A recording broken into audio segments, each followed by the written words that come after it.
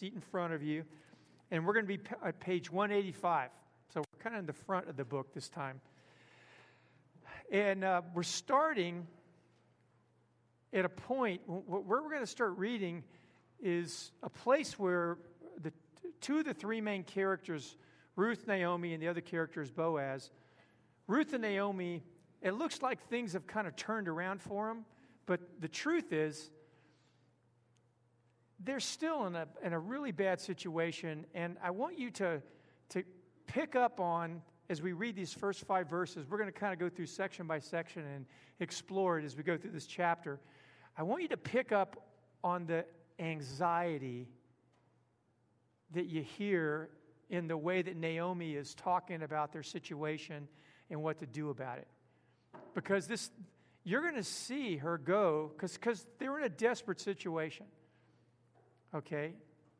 And anxiety, if you don't know it, most of the time, even if you think what I'm feeling, this anxiety I'm feeling has nothing to do with what you're saying, John, I promise you it does. Anxiety comes from being alone and being overwhelmed. And you may feel anxious right now in a present-day situation, and you go, where is this anxiety coming from? I'm neither alone nor overwhelmed. But every time in your life where you're overwhelmed and someone doesn't come and be there with you and help you get through that overwhelmed feeling it's doubled down by being alone, and then it just sinks down inside you and you carry it around until sometimes just a middling little everyday event triggers that thing to come up, and there you feel overwhelmed and alone. So, sound familiar? Don't you love to think about this? You come to church like I'm going to feel better when I come here. John's going to certainly say something that just gives me comfort. Well, now I'm sitting here and you're going, where's my Ativan, right? I need 2 of them today. Church. So let's start reading, and you'll see my point here in Ruth chapter 3. Ruth chapter 3, verse 1. One day, Naomi, her mother-in-law, said to Ruth, "My daughter, should I not try to find a home for you where you'll be well provided for? Is not Boaz, with whose servant girls you've been a kinsman of ours? Tonight he will be winnowing barley on the threshing floor. Wash and perfume yourself and put on your best clothes. Then go down to the threshing floor, but don't let him know you're there until he's finished eating and drinking. When he lies down, note the place where he's lying. Then go and uncover his feet and lie down. He'll tell you what to do." "I will do whatever you say," Ruth answered. So Naomi and Ruth have come from being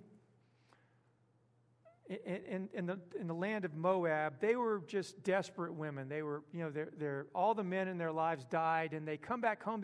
They were refugees in Moab, but they come back home when they're worst refugees, because when Naomi went to Moab, she had a husband and 2 sons. And for a woman in that culture, having men was your security. While she's in Moab, her 2 sons and her husband die, and all she has is her 2 sons' her daughter-in-laws, wives of her 2 sons. That didn't make it any better. Now she's just even more responsible, right? So she goes, let's go back to Israel, because I heard that the famine that drove us to Moab is over now. So let's go back there and maybe, something will work out for us.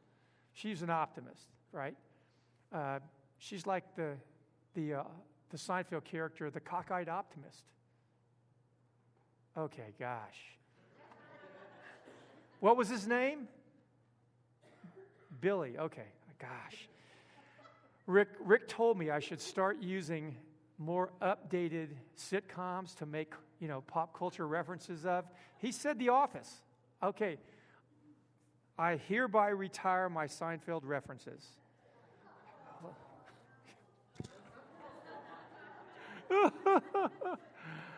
Okay. There's a time for everything under heaven. Okay. I know Seinfeld is my favorite show of all time. Got to move on. All right. So Naomi is in this place, and last week we saw things were turning, looking more promising, but as you'll see, it didn't really change their circumstances. They had a source of food. It could get them out of some of the pickle that they're in, but the truth is, at this point, they're finishing the harvest. Naomi looks around, the roof, wherever they're staying, the roof's still leaking, the neighbor's dog is still barking. They still feel this existential angst because where's our security? How are we going to make it? Naomi's an older woman. Ruth is a widow. They're both widows. They're both dependent in a patriarchal society. And Naomi goes, oh, I know. I got a plan, right? I know what I can do. And so what awakens in her, awakens in all of us at some point. We know that there's more. When we're just getting by, we know there's more. See, God put something inside each of us that even if we can't define it necessarily as clearly as maybe certain people could, there's a restlessness. In fact, a famous mathematician once said, our hearts are restless until they find their rest in God. And that what God has for us is this, and to the Hebrews, they use this word peace, that God promised them peace, but it was a word that we've all heard, most likely, shalom. And the word shalom means not just peace like, oh, it's chill, I remember in high school, I smoked a lot of pot, and I thought that was being shalom, right? It's not. It's not, right? It's temporary. Shalom is something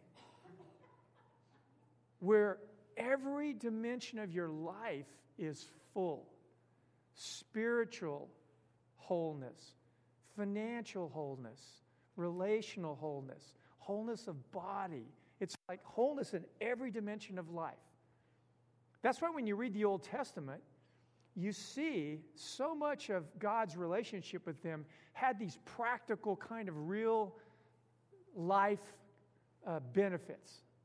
And some people mistake that and go, oh, the spiritual is what more important. They had that too. But you see them experiencing in their relationship with God this groundedness and this wholeness. And that's what shalom promised. Well, Naomi and Ruth did not have shalom. And the law that God gave the Jewish people made a provision for shalom in all these different areas. And, we don't have time to explore what that looks like in every sense, but what she said was, Boaz, in whose field you've been working, is our kinsman redeemer. Now, this is something we could talk a lot about, but the Jewish law made this provision for widows. And remember last week we talked about how God made a social safety net for people and this practice of gleaning.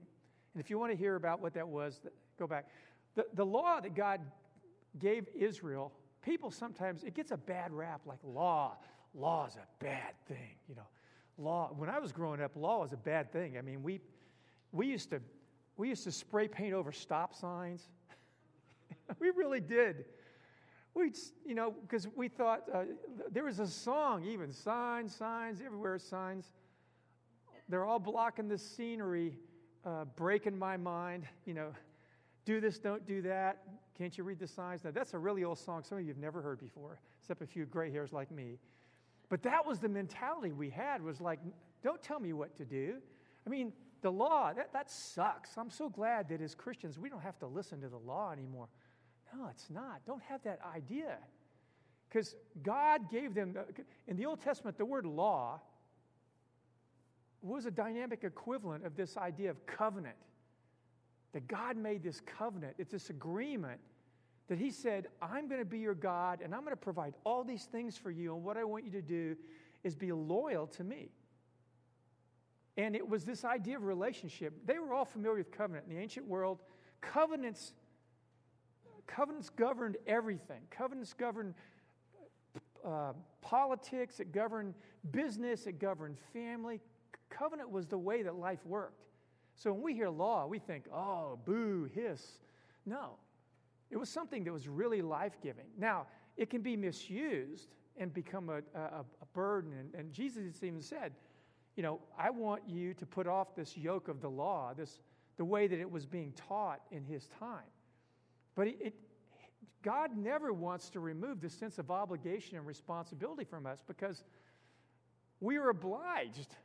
To be alive is to be obligated in certain ways and to be responsible for certain things. So they had this statute in the law about what widows who had no family could expect if they got into this place where not only were they widows and they had no family to support them, but their family land was somehow lost because of poverty or hardship or even just people doing crazy, dumb things, becoming, alcoholic and ruining their lives. And if you lose your land, they had several ways that you get your land back, because what God said was, this land is something I own, but I'm letting you stay on it as my people as long as you're faithful. And I want to protect your right to have that land, because the land was so important to them. It is today. Having your own property and your own land, property rights are really an important part of democracies and freedom and flourishing. We know that. We don't need to go into that economic theory, but it's important. Property rights are really crucial. And so these widows had lost their family property because when the famine hit, whatever reason, we aren't privy to the story, but they lost their property. And they moved to Moab, and maybe they sold the property and they lived off the money, and then they got to this point where they were experiencing privation. They come back home and they don't have their property. Now, the cool thing about the Jewish law, this covenant, was God said every 50 years, any property that was forfeited for whatever reason, right? I mean, you could have sold your property so you could mainline heroin. And every 50 years, your property is given back to your family. If you weren't alive, it's given back to the people that come after you. I mean, isn't that amazing mercy by God, saying, I'm not going to let your sins define you forever, or your mistakes ruin everybody that comes after you. Now, our culture today has had some measure of the sense of that, and you can see it in bankruptcy law and certain kinds of things. But that's a part of the heart of God, because we are prone to making really bad choices. At this moment, everybody's supposed to go like this. Okay? You're supposed to ponder that thought and go, oh yeah, I remember when I made a really bad choice. I made 8 or 10 really bad choices. I had 8 or 10 years of really bad choices, right? And you start remembering, oh, it sucked. It was so bad. I lost this and this and this and this. And there wasn't any provision for that. You're just on your own. Well, God said to the Jewish people, the world I'm going to give you, and the world where I am the center of, is a world that's based on mercy and restoration and freedom. And if you want that world, you can have it. If you don't want it, you're on your own. That's cool. God doesn't twist our arm. He doesn't come behind us and force us. Come over to the cross and believe, Because they used to do that in the early days when the church got in bed with the government after Constantine. Rome would conquer people, and they would force them to become Christians. So you can't force anybody to become a follower of Jesus. But they forced them to externally, give up their gods and follow Christ and some, who knows what that really looked like. But it didn't happen. But the people, eventually, if you're forced to do something, you start hating what you're forced to do, don't you? Coercion There's no good in that. And I want to tell you something. As we get into this story, it's like over and over and over, God does this, is he disabuses us of the destructive notions that religion give us about who God is, about who we are, about what is the best way for people to live. And in this story, there's some things that are going to happen here in a second that are just so surprising when you read it that you go, gosh, man, I wish I would have grabbed hold of that long ago. And I wish a lot of people I knew understood that. I wish even, because I've had people tell me, I wish the church I was raised in had understood what you just said. Because they, like a young guy last week came up to me after church and said, I never got it, how, that love is really at the center of this whole thing.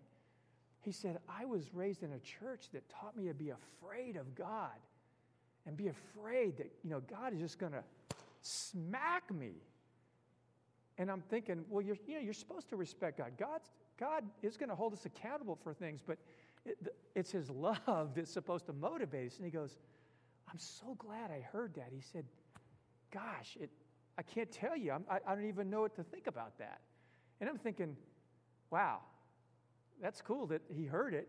And he's a young man in his 20s. It would be nice if you learned that when you were 3. You started experiencing it, right?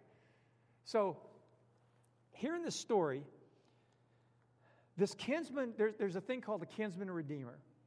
And when widows lost everything, a close relative who wasn't married had a responsibility, they're called a kinsman redeemer, to marry the widow, have children then that would carry on his family member's name, not his name, his family member's name, buy back the land. So the kinsman redeemer had to pay a price to get the land back. So whoever the family had sold the land to, whoever owned it, they would buy it back.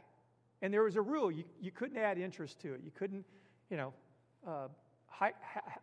jack up the price and rip people off. You had to pay whatever the original price was when the family lost it.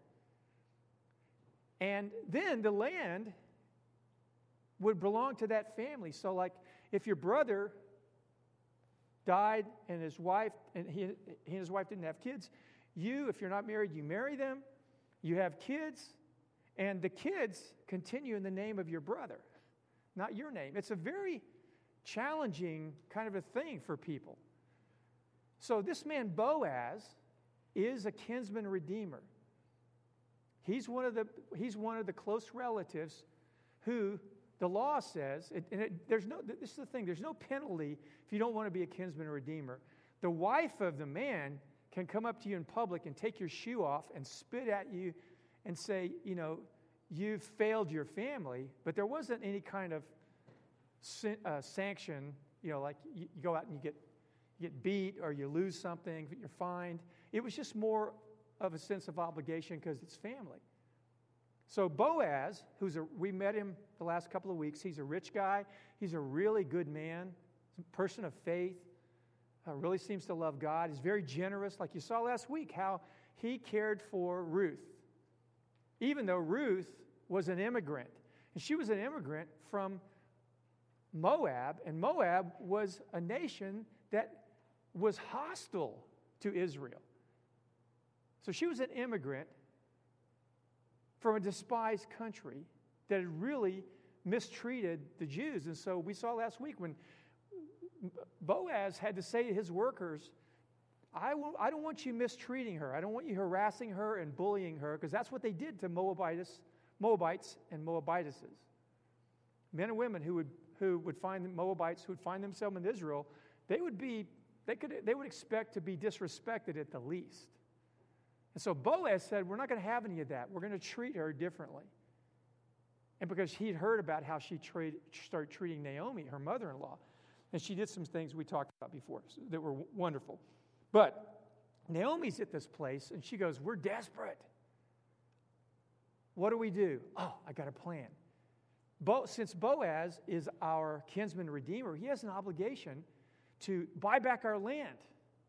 And maybe he'll do more than buy back our land, but at least we'll get our land back.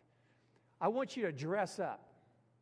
Put your best clothes on, put your best perfume on. I want you to go to the threshing floor because it's at the end of the harvest, and I'll tell you what the threshing floor is in a second.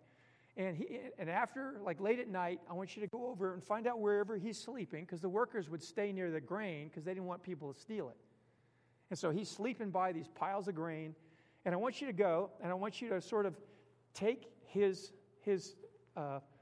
outer garment and just lift it up over his feet, and then lay at his feet. So, here's him laying like that, and you lay at his feet. So when he sits up to cover his feet up, he goes, "Oh, there's a woman." It was a pretty clever thing, if you think about it, right? Jay, you liked that, didn't you? It's never happened to me before. Okay. I'll send Maggie an email. And so she's kind of saying what Naomi is saying, and just in case, Boaz seems like an upright guy. Just in case he doesn't really get it that he's our kinsman and redeemer, we'll sweeten the offer up a little bit, right? I mean, do you understand what he's saying? If you don't get it, let me let you in a little insight on Hebrew. The word uncover his feet, the word feet has two meanings. It's used in two ways. One for feet. It's also used for genitals. Do you get the doll yourself up and put on your perfume part of this? Naomi's desperate. You understand? Desperate people do desperate things. In the second, she mentions the word, if you haven't heard it yet, listen to this word, lie down. That word lie down is used in several ways. As you would expect, it means to lie down and rest, or it means to lie down. Get it on. Hanky-panky. Right? Do you get it?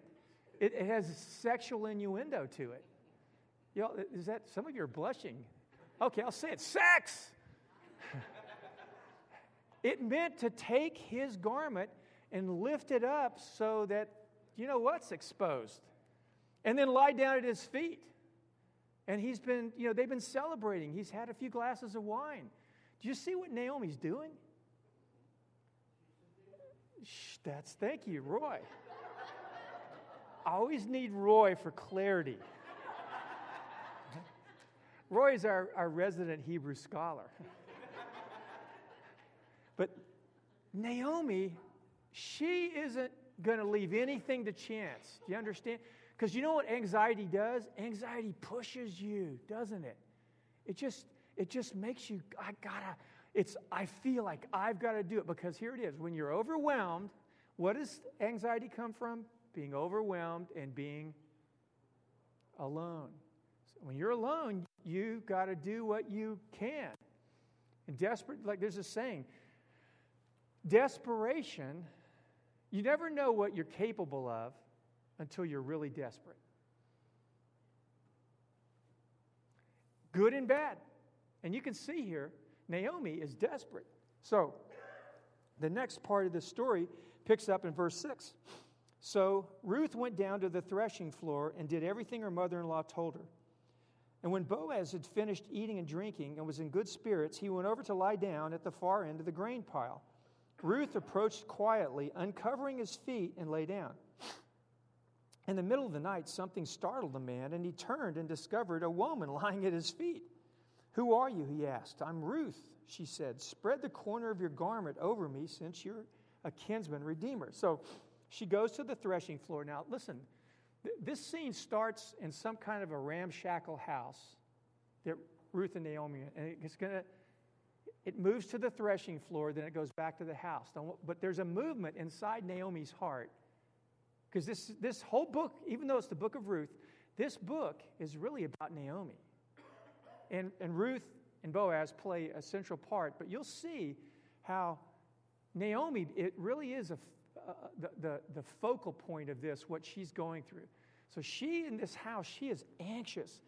Go to the threshing floor. The threshing floor was a place usually up on the top of a hill, and sometimes people would create a wooden floor, or they would put stones together. But what they do is they take their grain and they put it on this threshing floor, and they had different ways of doing this, but they would beat the grain until the grain separated from the stalk, because the grain was what they wanted to keep, right? The grain is what you make wheat out of, and so they would beat it, or they would grind it, and then they would take these threshing, like forks, is what they call them. They were kind of a crude instrument, and they would take the threshed grain and they would throw it up in the air. And because they were on a hill, the wind would move up the hill, and the wind would catch the stalks and the part, what they call the chaff, and it would blow it away, and the heavier grain would fall back on the ground. And they would just keep doing that and keep doing it, and it's a way of sifting. But it was an ingenious kind of approach, because the wind would carry away all the stuff that you don't want, and the heavier grain would fall to the ground. And so the threshing floor, it's a place of sifting, and it's a place of provision. So follow with me. You get sifted before you get the provision. All right? So it moves to the threshing floor. And Ruth follows Naomi's plan. She uncovers his feet, and then she lies down. Okay? Now, again, you're going to see at least 7 times in these few verses that we're reading here, it says lie down, lie down, lie down. That becomes a really important thing. And it's not, you're going to see in a minute what the focus of it is, but I want you to just pay attention to that little phrase, that word. I already told you a little bit what it means. So Boaz wakes up. He finds this woman sleeping near him. Now, this is the thing. We're coming to this moment of truth, because in the ancient world, women didn't have the protections and things that they have today. And, this story could go a completely different direction than what we've read or what you're going to read, because it wouldn't be unusual for a man in that situation to take advantage of this woman and say, oh, she's here to sleep with me. And, she's an immigrant. I can take advantage of her. I can do whatever I want. I'm a rich citizen. She's a poor nobody, immigrant. And he wakes up and he looks at this woman, and he doesn't do that. We're going to read that in the next section. But this is like this point, and he goes, what do you want? And she goes, you're our family's kinsman redeemer. Would you spread the edge of your cloak? And she's using this metaphorical language. And we've already heard it last week, because Boaz said, he commended her faith, because he said, you've left your gods and your people, and you've come to seek refuge under the Lord's wings. Now, this is another picture I want you to pick up. So he was employing this agricultural image that they were all familiar with. When you'd see little chicks running around, and they'd get afraid, and they would run towards their mother, and the mother would put their wings around them and protect them. Okay? The chicks are anxious and overwhelmed. They're overwhelmed and alone, and they run into their mother, and they're comforted. See the picture? And so she's saying, and the same language he had used, weeks before when he first met her, and he said, you've sought refuge under the Lord's wings, the God of Israel. She says, that God has made you his proxy to care for us, and we're seeking refuge under your wings. But she's expanding it, because here's what she's saying. And I want you to go and follow the figure of speech. She's not just asking for the land to be restored, because he could do that. He could just pay the money and that's it. And sometimes we think in our lives, what we really need is, I just need a better job. I need a better life situation. Could you do with a better job? Yeah. Well, almost anybody could have a better job. Could you have a better life circumstances? Sure.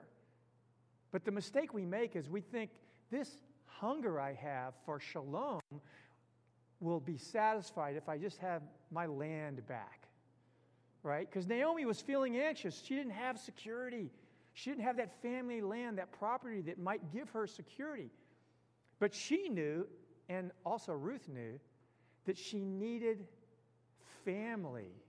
She needed relationship as much as she needed land.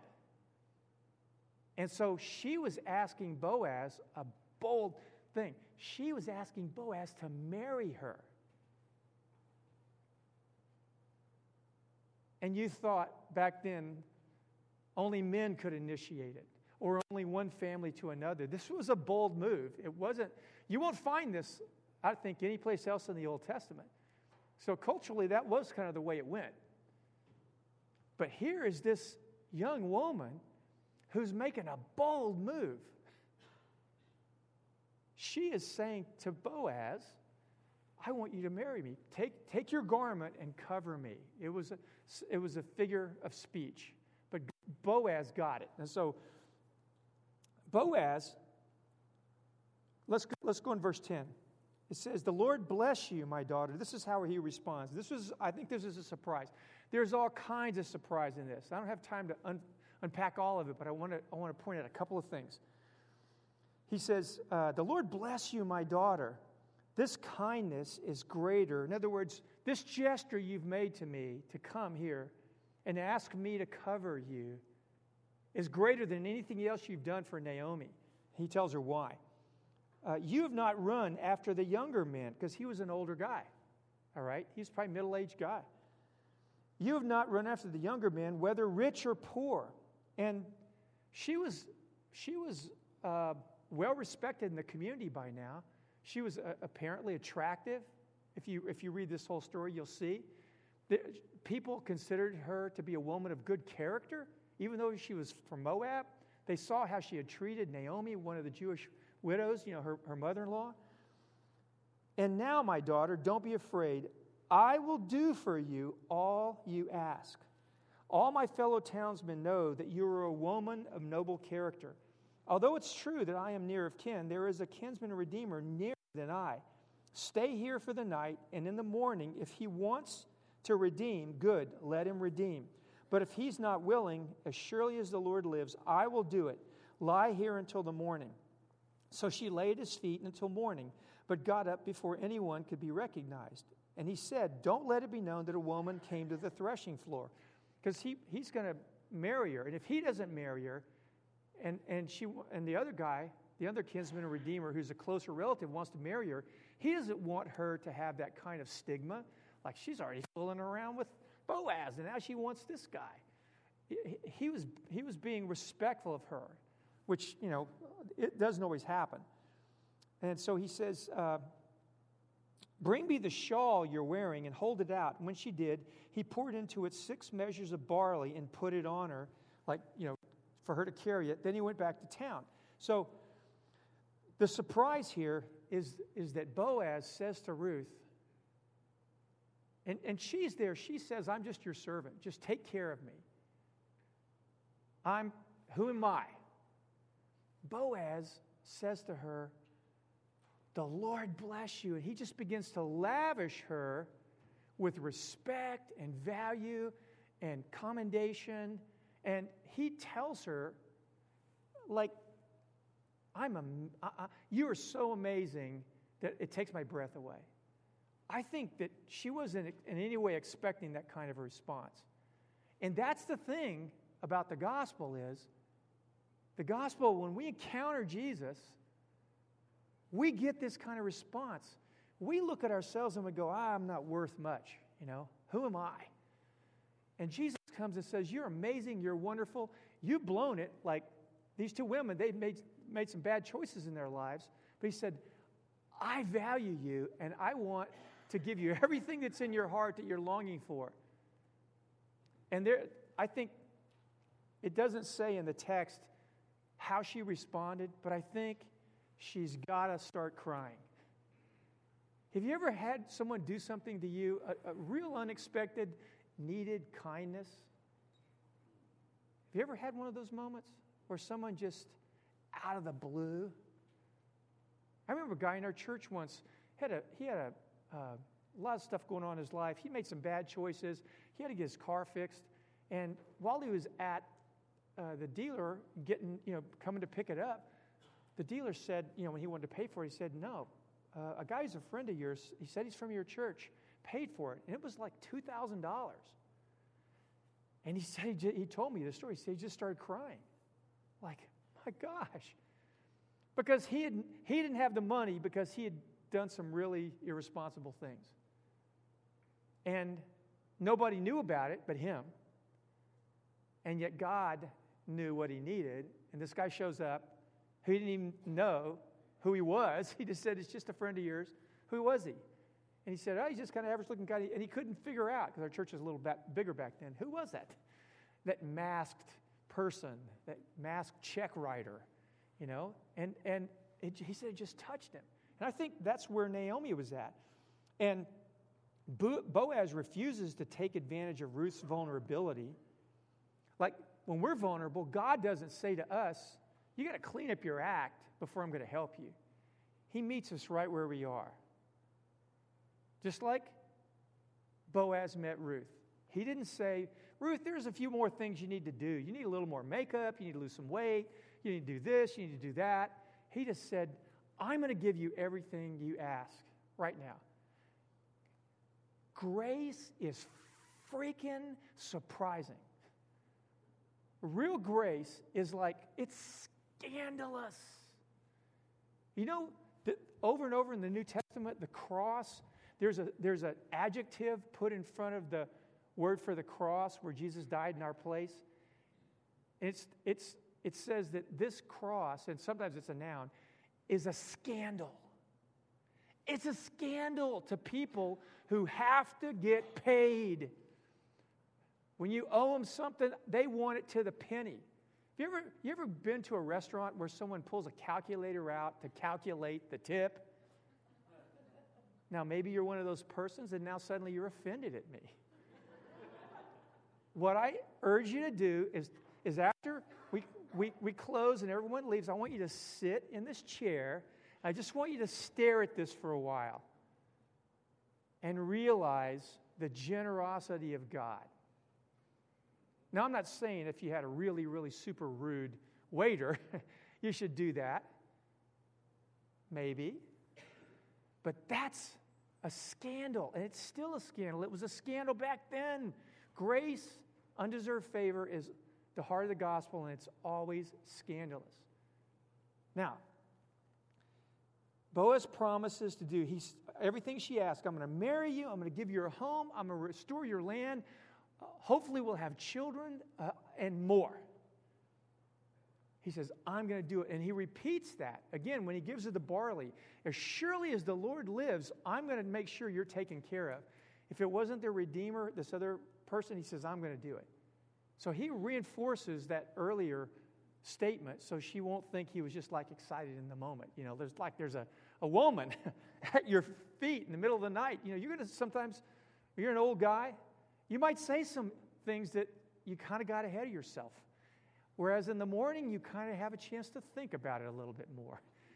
He didn't want to leave her any confusion.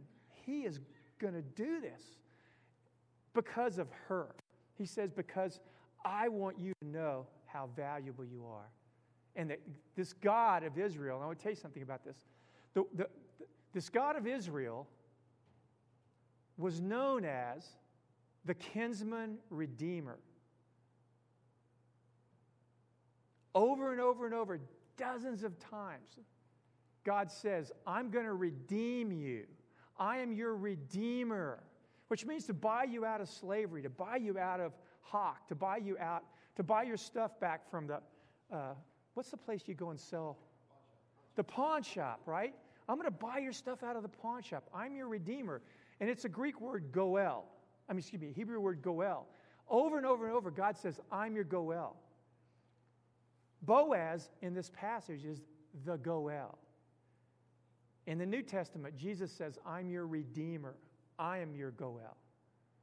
I'm the one that buys you back. You were the architect of your own misery. Now I'm going to pay the price so you can get out of the pawn shop. Not because you deserve it, but because I love you. I value, I see in you what you don't see or other people don't see in you. And in His redemption, it begins to restore us to who we are meant to be and beyond. Because you're going to see in a minute, or next week, you'll see Ruth becomes this woman who goes down in history. When we experience redemption, shalom, we begin to come into who God made us to be. And our lives begin to be significant in really surprising, unexpected ways. So Boaz says, hey, this other guy, I'm going to talk to him. We're going to work it out. But here's what he says to her before we go to the end. He says, I want you to just lie down here. I just want you to lie down and rest. Because you've been overwhelmed and you've been alone. And I'm not going to take advantage of you. I'm going to take care of you.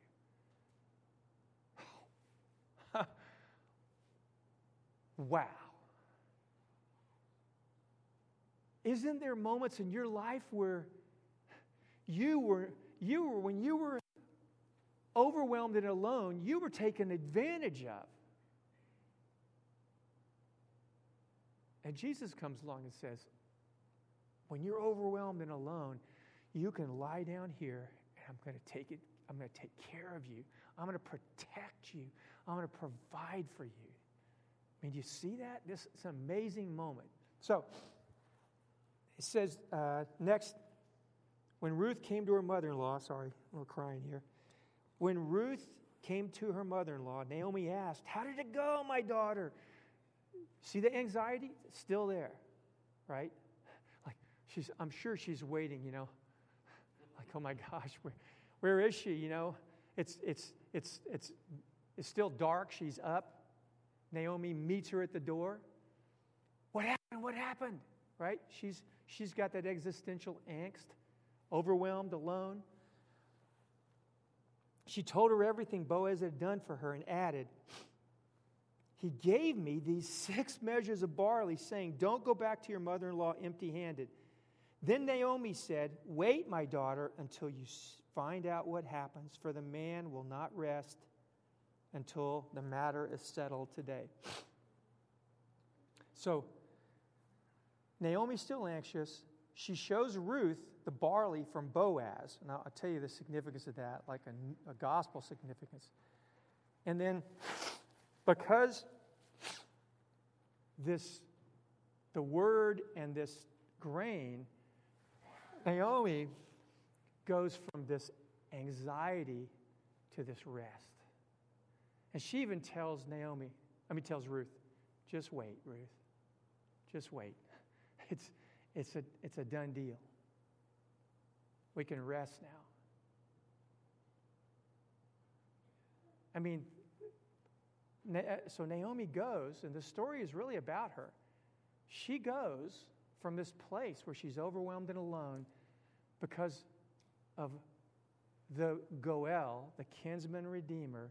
She finds rest, even though all she has is, probably a decent amount of barley, but it was only as much as Ruth could carry. But it was something. And in the New Testament, the Bible says, when you put your faith in Jesus, let me read this passage. Here's what Paul said to these Christians in the city of Ephesus. He reminded them of something. He said, when you put your faith in Jesus, having believed, you were marked in Jesus with a seal, the promised Holy Spirit, who is a deposit guaranteeing our inheritance until the redemption of those who are God's possession to the praise of His glory. So what he says is, when God's made a promise that when you believe in Jesus, you're forgiven, He doesn't just leave you to hold on and that's all there is just have His Word. He gives you a seal and a deposit, and these were marketplace terms. He basically said, He gives you the Holy Spirit, and what the Holy Spirit, when you believe in Jesus, is God's presence comes and lives inside you, and you get this seal. And a seal was some wax with an owner's stamp on it. And what it says is the Holy Spirit comes in your life, and He starts beginning to do this work in your heart to make you look like the one who has redeemed you and who now owns you. And then He's a deposit. So the Spirit is also a deposit. What's a deposit? It's when there's a commercial transaction, you're given a small amount, if you're the owner, to hold as a promise that the full payment's going to come. And so He's saying the presence and power of the Holy Spirit in our lives is God's promise to us to know it's all coming. It's all going to come. So let's close this way. Everything, this is a little take-home line for you to remember. Summarize this whole thing. Everything we need, everything we long for, comes when we rest and believe. And the interesting thing about rest